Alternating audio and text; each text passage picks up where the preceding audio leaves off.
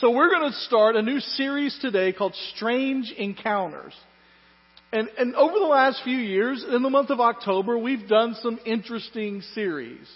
October is a weird kind of month because you're not yet to the holiday season. You're kind of in fall, although around here fall is 86 degrees.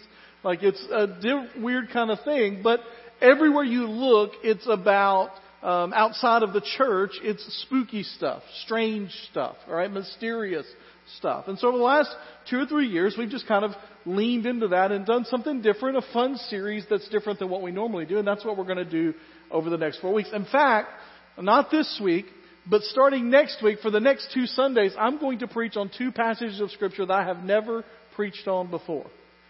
And so, I've been here 14 plus years. That at some point you cover a lot, right?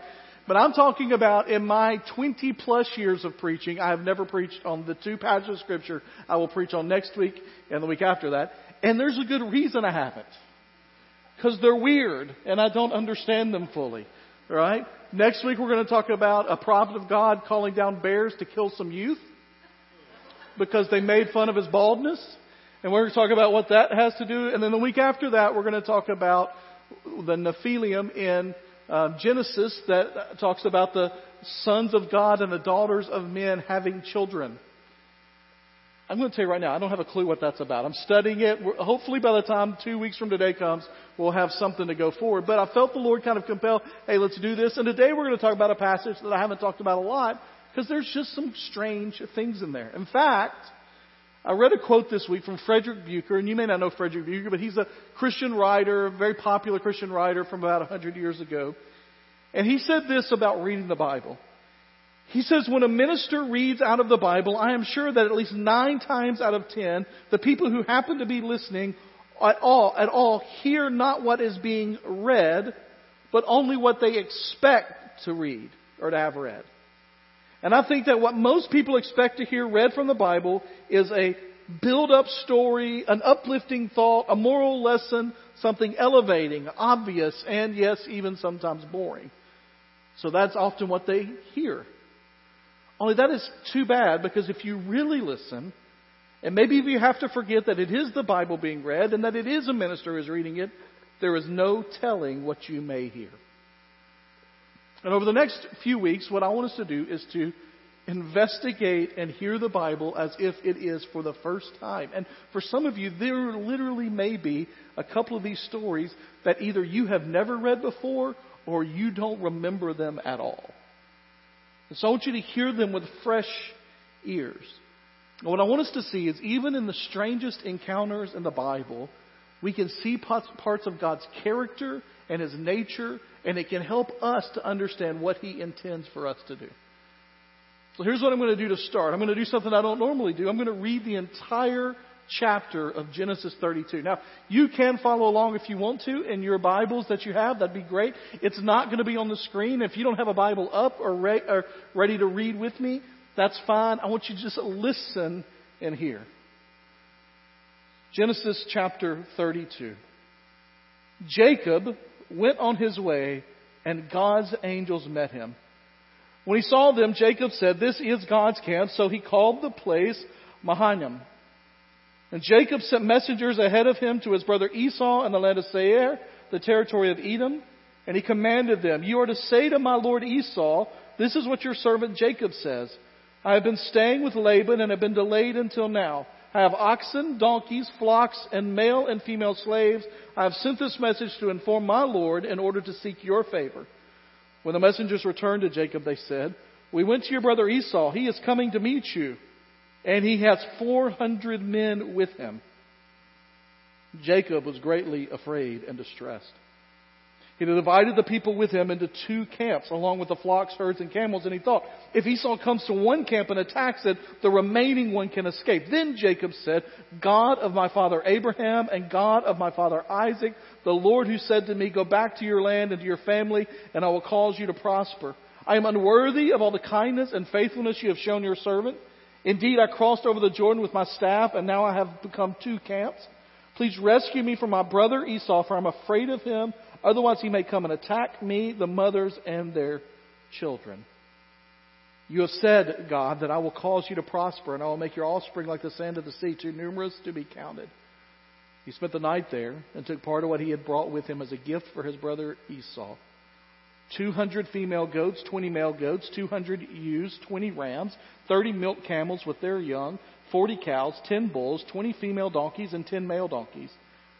He entrusted them to his slaves as separate herds and said to them, "Go on ahead of me and leave some distance between the herds." And he told the first one, "When my brother Esau asks you, after he meets, who do you belong to? Where are you going? And whose animals are these?" He tell him, "They belong to your servant Jacob, and they're a gift to our lord Esau. And look, he is behind us." He told the second one, the third one, and everyone who was walking behind the animals, "Say the same thing to Esau when you find him. You're also to say, 'Look, your servant Jacob is right behind us,' for he thought, 'I want to appease Esau with the gift that is going ahead of me. After that, I can face him, and perhaps he will forgive me.' So the gift was sent on ahead of him while he remained in the camp that night. And during the night, Jacob got up and took his 2 wives, his 2 slave women, and his 11 sons, and crossed the ford of Jabbok. He took them and sent them across the stream along with all of his possessions. Jacob was left alone, and a man wrestled with him until daybreak. When the man saw that he could not defeat him, he struck Jacob's hip socket as they wrestled and dislocated his hip. And he said to Jacob, 'Let me go, for it is daybreak.' But Jacob said, 'I will not go unless you bless me.' 'What is your name?' the man asked. 'Jacob,' he replied. 'Your name will no longer be Jacob, it will be Israel, because you have struggled with God and with men and have prevailed.' Then Jacob asked him, 'Please tell me your name.' But he answered, 'Why do you ask my name?' And he blessed him there. Jacob then named the place Peniel, 'For I have seen God face to face,' he said, 'yet my life has been spared.' The sun shone on him as he passed by Peniel, limping because of his hip. That is why still today the Israelites don't eat the thigh muscle, that is the hip socket, because he struck Jacob's hip socket at the thigh muscle." A weird way to end the story. And all of God's people said, amen. All right. So here's the story. It's Jacob, right? A little background you have to have on Jacob. And then we're going to get into the fact that he fought with a man that just appears in the middle of the night who appears to be someone other than just a man. Right? So here's Jacob. Somebody tell me what Jacob's name means. Grasper of the heel, swindler, deceiver, right? So back in that day, people named their kids based on character traits. Right? And so let's talk about where Jacob is in the history of Israel. Remember, Abraham is called by God in Genesis 12. "Go and I'll make a nation of you. You'll be a blessed nation. You'll be more blessed than you ever have been." He has a son, Isaac, although he goes through kind of crazy things. How old was Abraham when he had Isaac? He was 100 years old, right? Common age for having children, 100. So he has Isaac. Isaac is the son of the blessing, the one that God had promised. He's called Isaac because when God told them at their advanced age that they were going to have a child, Sarah overheard that being described. And what did she do? She laughed, and Isaac's name means laughter. Isaac then had 2 sons at the same time. We call that twins, right? And who was the first son to come out at that time? Esau. Now Esau, you might know what Esau means? Red or hairy. So, when he came out, imagine how hairy he had to be or red for his parents to go, "You know, that is Esau right there. That is hairy," right? So he's hairy. He's red or hairy. Edom is the Edomites, the land of Edom where he would go and be a part of and help to lead, is red. And so there's red clay kind of thing. And so there's some idea that he was a hairy redhead. All right? And then you have Jacob, which means, the reason he was named Jacob, if you remember the story, is when Esau comes out of the womb, Jacob is grabbing his heel. So they named him heel grabber, which is Jacob. But in their culture, that meant deceiver or liar. That's a fun name to name your kid, right? Aren't you glad you didn't name your kid that? Unless you named him James, because that's what James means as well. And so it's from the name Jacob. So I have a son with James as his middle name. All right. And so you have Abraham, Isaac, Esau, and Jacob. Now Jacob would earn his name. Right? He would earn his name. Because what happened here is Esau was the oldest, which meant he was to get all of the blessing. He was to get a majority of the birthright. And, more importantly, spiritually, God said that the Messiah would come, that something would bless the earth from the line of Abraham and Isaac, and it should have been Esau. But here's what happened. Esau was out hunting one day, because that's what hairy redheads do. He was out hunting one day, and he came in, and he was famished. And Jacob, who appeared to be more into Food Network and the cooking channel, was home and had made a stew. And Esau said, I will give you anything for the stew. And Jacob thinks, I got to shoot high to begin with, because he'll never take that, and then I can work down from there. He says, give me your birthright, which means that when the inheritance time came, he would get double what his brother got. They would switch that. If it's just the two of them, he would go from 33% to 66% and vice versa on the inheritance. And he says to him, I'll tell you what, give me your birthright and I'll give you a bowl of soup. And Esau was a teenager, we think. And he thought, what good, literally he says, what good does my birthright do if I die? He was not about to die. He was just hungry. And so he sacrificed his future for the moment. Now there's a whole sermon there, all right? But that's not where we are today. There are a lot of us that sacrifice our futures for the pleasure of a moment. And so Esau gives his birthright to Jacob, and he can't take back. There's no take backs here. And then that's not enough, because still there was a blessing that was to come from the father, that the father could not reverse that, but he could kind of twinge that a little bit. And so the time comes when Isaac is very ill, very old, can no longer see, and Jacob and his mother devise a plan that what they're going to do is that when Esau's out one day and it's time for the blessing, they were going to dress Jacob up in hairy garments and in something that Esau would wear. And they bring him into the dad. And while he's in there, they ask for the blessing. And Isaac blesses Jacob instead of Esau. Esau now has lost the birthright and the blessing, the two most important things to the older sibling in that day. He is infuriated, and he says, I'm going to let my father die. I'm going to give the family a little time for mourning, and then I'm going to kill my brother. So Jacob leaves. He runs. He ends up at a place with a man who himself was a little bit of a deceiver named Laban. And while he's there, he falls in love with this young woman. It literally is some of the sappiest language you can read in the Bible about what he feels about Rachel. And he agrees, this is how much he loves her, he agrees to work 7 years for the right to marry her. At the end of 7 years, the night comes to marry her. There was a little bit of partying happening.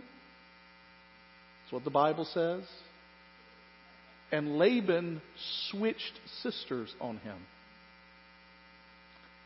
He married not Rachel, the woman that he loved, but Leah, who was described as weak-eyed or weak to the eye.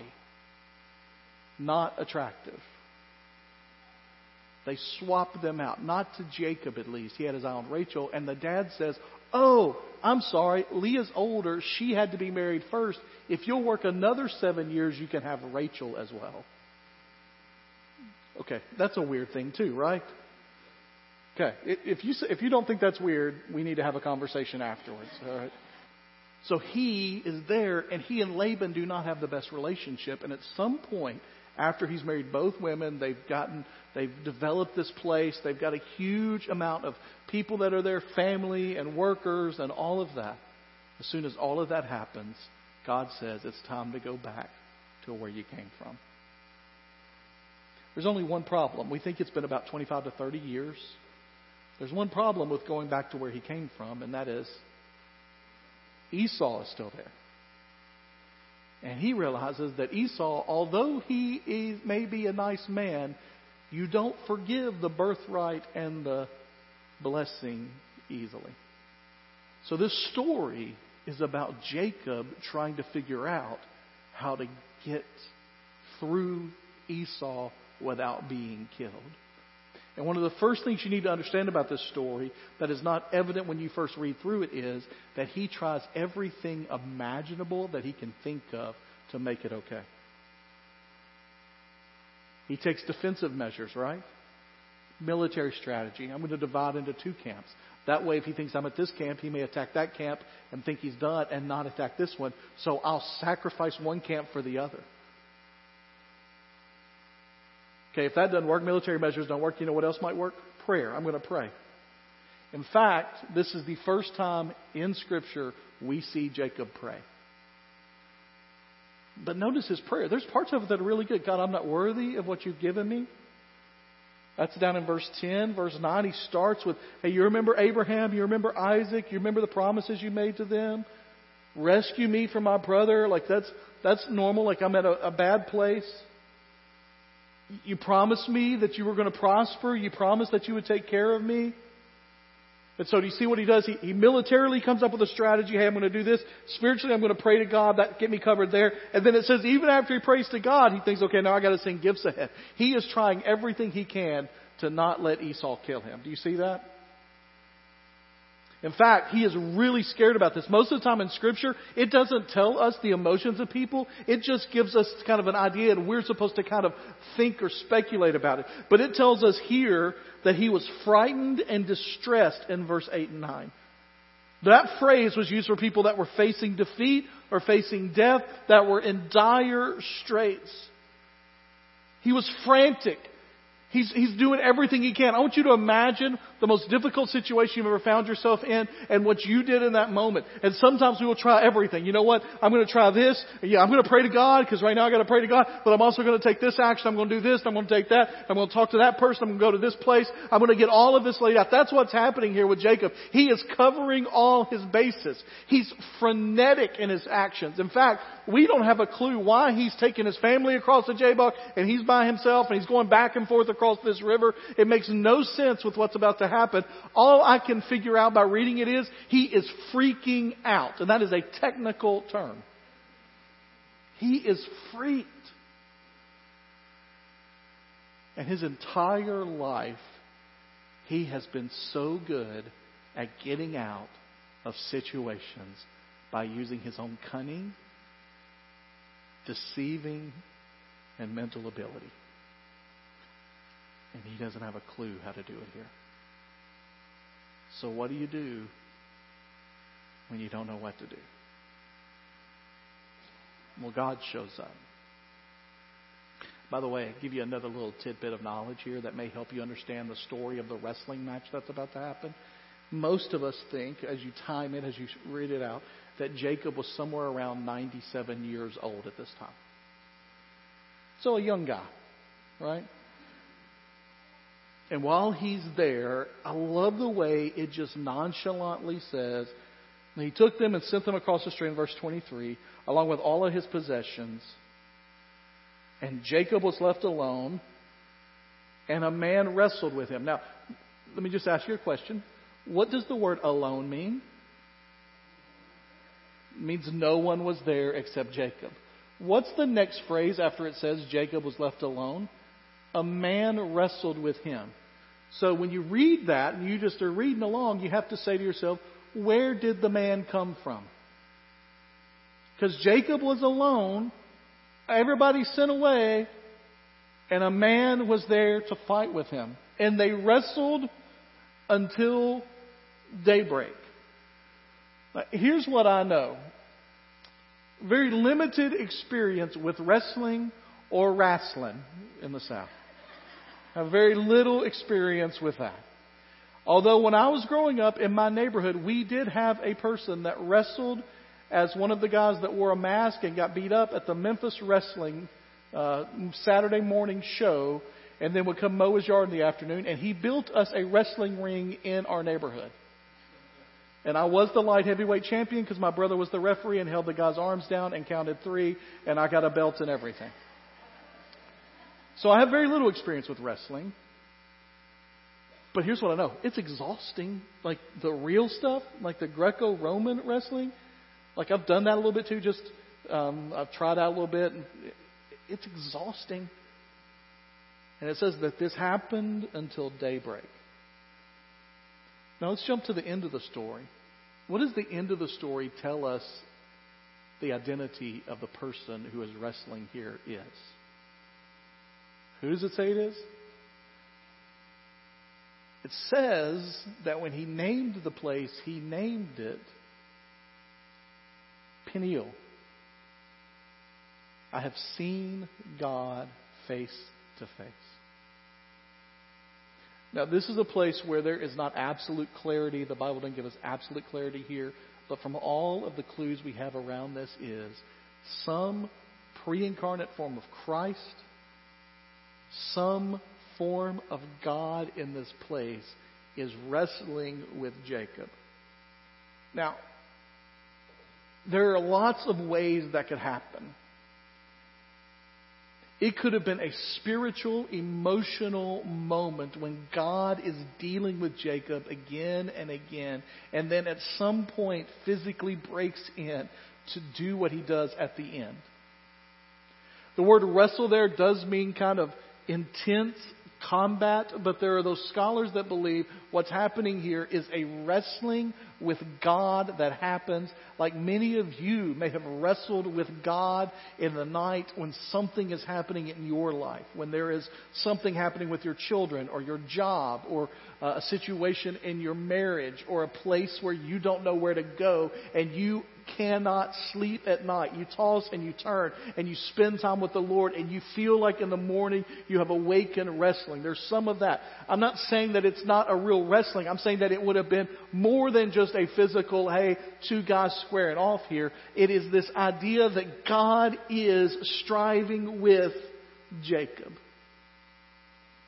And what Jacob doesn't realize is that this is a metaphor for his entire life. That his entire life he has strived and worked against his brother. He has strived, he has worked against his dad. He has strived, he has worked against his father-in-law. He has strived and he has worked against God. He has wrestled his whole life trying to do it on his own. I mentioned that this is the first chapter we see Jacob praying. And while I think the prayer is sincere, it was part of an overall strategy to protect himself on every side and cover all the bases. And in this moment, he is wrestling with God Almighty, who is trying to get him to a place of surrender.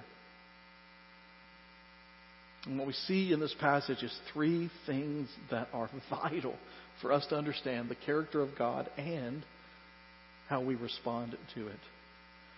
The first thing we see in this passage is that God breaks Jacob. He literally dislocated his hip. He hurt his hip, and to the point that he had a limp the rest of his life, apparently. He struggles with him. He wrestles with him. He tries to get him, and he sees that he is not going to give in. The man is not going to give in, and so he breaks him. J.I. Packer, in his book Knowing God, if you've never read Knowing God, highly recommend Knowing God by J.I. Packer. It's a life-altering book. But in the midst of it, he talks about this instance, and he says, that night as Jacob stood alone by the river Jabbok, God met him. There were hours of desperate, agonized conflict, spiritual and, as it seemed of Jacob, physical also. Jacob had hold of God. He wanted a blessing, an assurance of divine favor, and a protection in this crisis, but he could not get what he sought. Instead, he grew ever more conscious of his own state, utterly helpless, and without God, utterly hopeless. He felt the full bitterness of his unscrupulous, cynical ways now coming home to roost. He had hitherto been self-reliant, believing himself to be more than a match for anything that might come. But now he felt his complete inability to handle things and knew with blinding, blazing certainty that never again dare he trust himself to look after himself and to carve out his destiny. Never again dare he try to live by his wits. The nature of Jacob's prevailing with God was simply that he held on to God while God weakened him and wrought in him the spirit of submission and self-distrust. And that he had desired God's blessing so much that he clung to God through all the painful humbling till he came low enough for God to raise him up by speaking peace to him and assuring him that he need not fear Esau anymore. he wrestled with God, and God broke him. And how do we know God broke him? How do we know he finally came to that place of submission? It's a thing you'll miss if you're not careful, because it just seems so matter of fact. He says, "What is your name?" the man asked, and he replied, "Jacob." Everywhere I looked, everything that I looked at this week told me that that is a significant moment in the life of this man, because in that moment he was not only declaring simply his name, he was declaring the reality of who he is as the deceiver, as the liar, as the guy that tried to make it on his own. He says, "I am deceiver, supplanter, liar." In that moment, not only does God break Jacob, but Jacob confesses who he is apart from God. He is the one that tries to make a way, but cannot make a way. There have been a couple of songs that have come out in recent years. One we sang today, Waymaker, Miracle Worker. God, you are the one that is working. Even when I don't see it, you're working. God, you are the one that makes a way. There's a newer song out that basically just says, it's the chorus, "God, you're going to make a way. I don't know how you're going to make a way, but I know you will." There are too many of us that are not willing to do what Jacob did right here, which is to confess to the Lord who we are in our weakness and say, "I have been trying to make this work on my own, and I realize now that I am not the way maker that you are. And I don't know how you're going to make a way, but I know you will."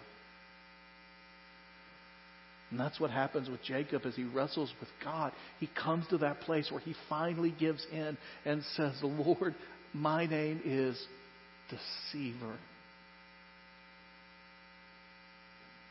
And then right in the midst of that, God renames Jacob. "Your name will no longer be Jacob," he says in verse 28. "It will be Israel." By the way, the name Israel means God fights. It can mean God fights with. It can mean God fights for. In this case, I think it's a reference to both. That the one with whom God has fought, God will now fight for. Israel is the leader of the nation that will bring about the glory of God being spread upon the earth, and the Messiah and Savior who would come and die for our sins. God fights for us. And the name that God gives to Jacob is no longer deceiver. It is no longer one who swindles. It is the one with whom and through whom and for whom God fights. It's a weird story, it seems, especially if you just take it at face value, the image of God in human form, wrestling like we think of wrestling with a man. And yet, the spiritual significance of it is not lost or should not be lost on any of us. Coming out of this story, we can do three things that can completely change how we approach life. And the first thing is to surrender to God completely. I just feel the Lord in today as I was preparing this message, as I was going over it again this morning, as I was praying about it backstage, just thinking about this moment, I feel the Lord laying on my heart that there are people here today, and maybe you in particular, but there are people in this room right now, people watching online, that have been struggling and fighting and trying to make a way on your own through a problem, through a difficulty, through an illness, through a relationship, and it is not working. And you have tried and tried and tried. You are struggling and struggling and struggling. You have fought for longer than a night, and God is calling you to just simply surrender. And in the midst of that, you can trust that God is there and that He is going to work. It may not be in the way you expect. I don't think if you would ask Jacob, how will I receive assurance that Esau is going to be okay with me? His answer would have been a dislocated hip after a wrestling match with God. But God works. And for many of us, we're trying to figure out life. This new reality that has come post-pandemic in church life, new reality post-pandemic in school life, new reality post-pandemic in business life and work life and all of that. We're trying to figure all of that out. And for most of us, we have done 100% of the figuring out without surrendering first to God. And some of you have relationships. You've got something going on with your kids and you don't know how to deal with that. You've got something going on with your parents. You're not sure how to handle that. And you've tried and you've tried and you've tried and you've tried. You've read books and you've gone to seminars and you've watched things online and you try to figure it out. And you've got things happening at work. You've got things happening in your career. You've got things happening in life. You're trying to figure out what life has for you in the future. And you've tried and you tried. And in this moment, God says, quit striving and submit. Psalm 46 says, be still and know that I am God. The better translation is that quit trying and know that I'm God. Trust in me. We surrender to God. Secondly, we admit who we are apart from Christ. That we are hopeless and helpless and weak without Christ. No matter how strong we think we may be, without Christ we are nothing. And we admit that. We confess that. We say to the Lord, this is who I am in my own strength. And it is not good enough. But the last thing, and then we're done. And this is so important for so many of you in this room. We need to accept our God-given identity. For those of us that are believers in Jesus Christ, yes, we need to understand who we are in ourselves, in and of ourselves without God. But we also must realize that if Jesus Christ has saved us, we have a new name. In fact, we don't know that name now. If there's a passage in the Revelation that I love that says that all of us will have a name that is known only to us and to Him. And it is a name that describes who we are. It is a character name. God has already given us that name, but more than that, He has declared Himself over us. And we are redeemed. We are saved. We are pure. We are righteous. We are right with Him. We are chosen and are used by the Lord. We are His instruments and His tools. We are His temple on this earth. We are the ones that are to spread His fame. We are God's people, for whom and through whom He fights. We must come to this place that we surrender whatever we're trying to do to fix the situations in our life. We admit that we can't do it on our own, and then we live in and through the identity that God has given us. Right now on Wednesday nights, we're walking through the book of Ephesians slowly, about 10 verses at a time, and we're this Wednesday looking at the first verses of chapter 3. But the entire first 3 chapters are all about this is who you are. You are blessed above all that you are seated in the heavenlies because of who God is, because of what He has done. He has saved you. He is sanctifying you. He is redeeming you. He will glorify you. You will spend eternity with Him. You have an inheritance that you cannot imagine. We are blessed. And He is enough. And the message that He wanted Jacob to realize is, yes, I promised you I would protect you and your line, and I will, but not because of who you are, but because of who I am. And we can trust the same for us. So my question to you this morning is, what are you struggling with that you can't seem to get an answer for or a breakthrough with? Are you willing to surrender it to the Lord, to admit who you are, and trust in your God-given identity and Him to do it? We're going to sing about the need that we have for the Lord, and that is true every moment of every day. But the Lord wants to use us. And as we admit our need for Him, He will use us for His glory. I'm going to pray, and when I finish praying, we're going to stand and we're going to sing. We'll have a time of response. Julio's going to come and lead us again as we sing about our need for the Lord. And I would just ask you to do whatever the Lord leads you to do to respond in that way. Let's pray together. Heavenly Father, we are thankful for the opportunity we have. The gracious opportunity we have to see ourselves in the light that you see us, in the way that you see us. And give us, Lord, an opportunity to understand what that means. Like Psalm 139 says, Lord, search me, O God, and know my heart. Test me and know my anxious thoughts. See if there is anything offensive in me and lead me in the way everlasting. Lord, we pray that you would search us in this moment. Lord, maybe you would reveal to us places in our lives that we are trying and striving and working as hard as we can to get things right, Lord. And yet you are saying just simply surrender. Let me use you.